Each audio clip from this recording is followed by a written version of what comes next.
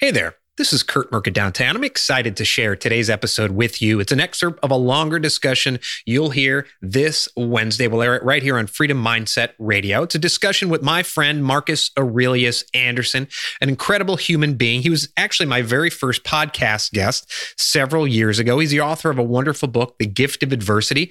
Please head on over to Amazon and grab that book. Now, here's Marcus's story. At age 37, he got an age waiver to enter the U.S. Army. And while training to deploy in the mountains of upstate New York, he broke his back, died twice on the operating table, spent a year paralyzed, but came out of it with a sense of gratitude. He saw his adversity as a gift. Now he's a mindset coach.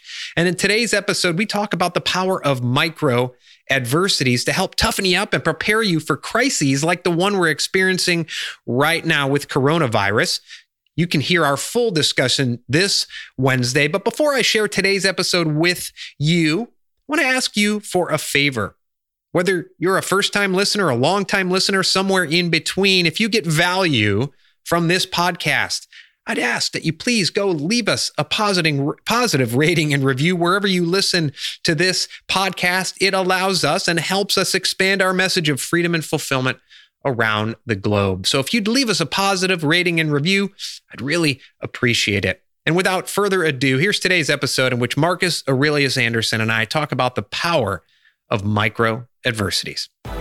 What does the word freedom mean to you? Only you can define it in your life, and only you can decide to build the life of freedom and fulfillment you deserve. This is Freedom Mindset Radio. I'm your host, Kurt Mercadante, and we're grateful you're here. The reality is most people that are fearful right now, they're not really scared. They're just they're not prepared is what it is. Yeah. So like you say, if you know that you're getting into the ring and you know somebody else is training to get in the ring to knock your head off, there's no better motivation in the world than to understand that if I don't do my road work, or if I don't work on my head movement, I'm going to get knocked out and get hurt.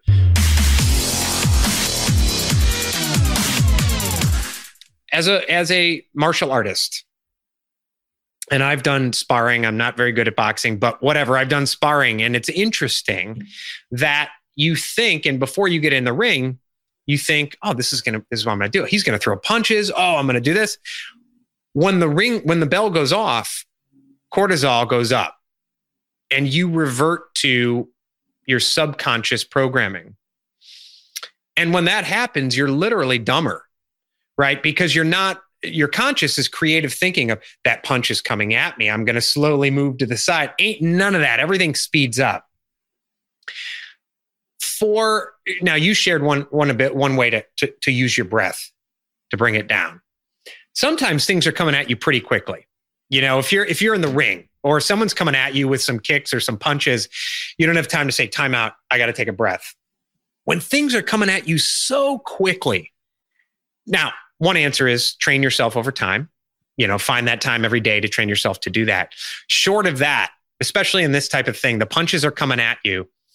What can you do to kind of short circuit the training process and the breath process to make that happen? Or is it, if you haven't programmed yourself, you're out of luck?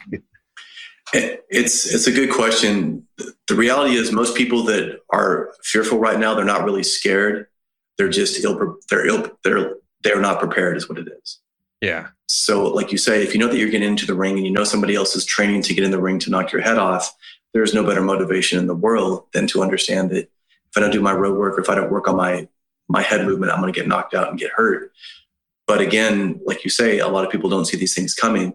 This is why I've always, sort of preached the gospel of finding micro adversities every day, like what you're talking about, cold showers, Tabata training, diet, exercise, giving yourself these things that force you to open into another area.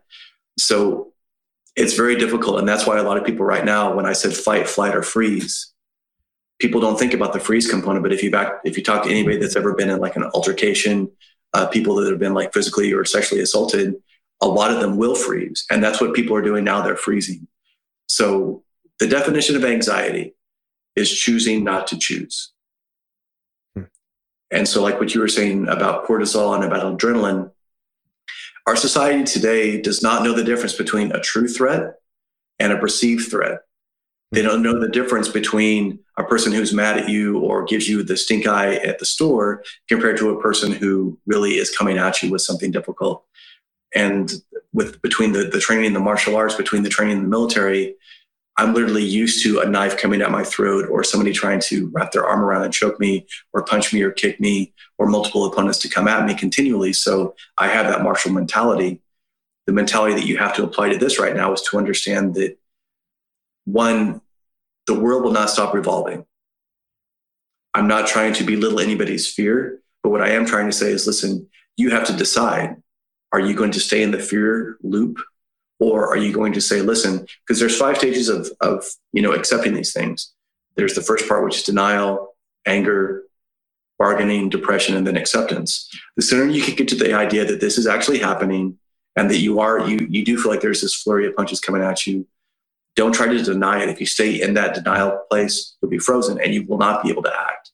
So take action in some way, shape, or form. It may not be the best action, but it may be that you want to get from here to here, and you have to take these small actions leading up to that. So make a decision.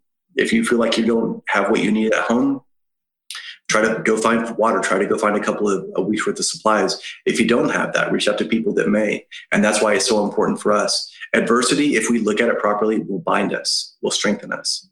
That's why when you have teams in the military, teams in fire departments, police departments, that's what makes people stronger. So if you are in a position where you can help people, this is what you should be doing. You should be reaching out, checking on your friend, checking on your family, checking on that person down the road. Like you were saying, checking in on people that may be afraid to go to the store. Yeah. And use that opportunity now to help people, because frankly, if you've ever been through adversity, like real adversity in your life, if you learn the lesson, your empathy will grow immensely. Because if you've ever fallen down and needed somebody to help you and somebody reached out and gave you that hand, you will never forget who that person was. You will never forget how good you felt having that. So now it's up to us to continue to do that, especially in times like this.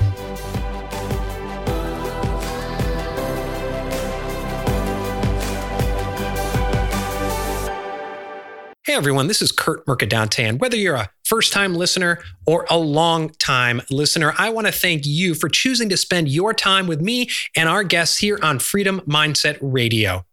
Now more than ever in this turbulent time, it's important to share and spread our message of freedom and fulfillment around the globe. So if you get value from this podcast, I have a favor to ask. If you could go wherever you listen to this podcast and leave us a positive rating and review, that helps us carry our message further around the globe. And if you wouldn't mind, post a link to this podcast on your Facebook page, share it on Twitter, on Instagram, on LinkedIn, wherever you're at on social media. I want to thank you for helping us take our message to those people around the globe who truly need it. And I want to thank you for being a loyal listener. Thank you.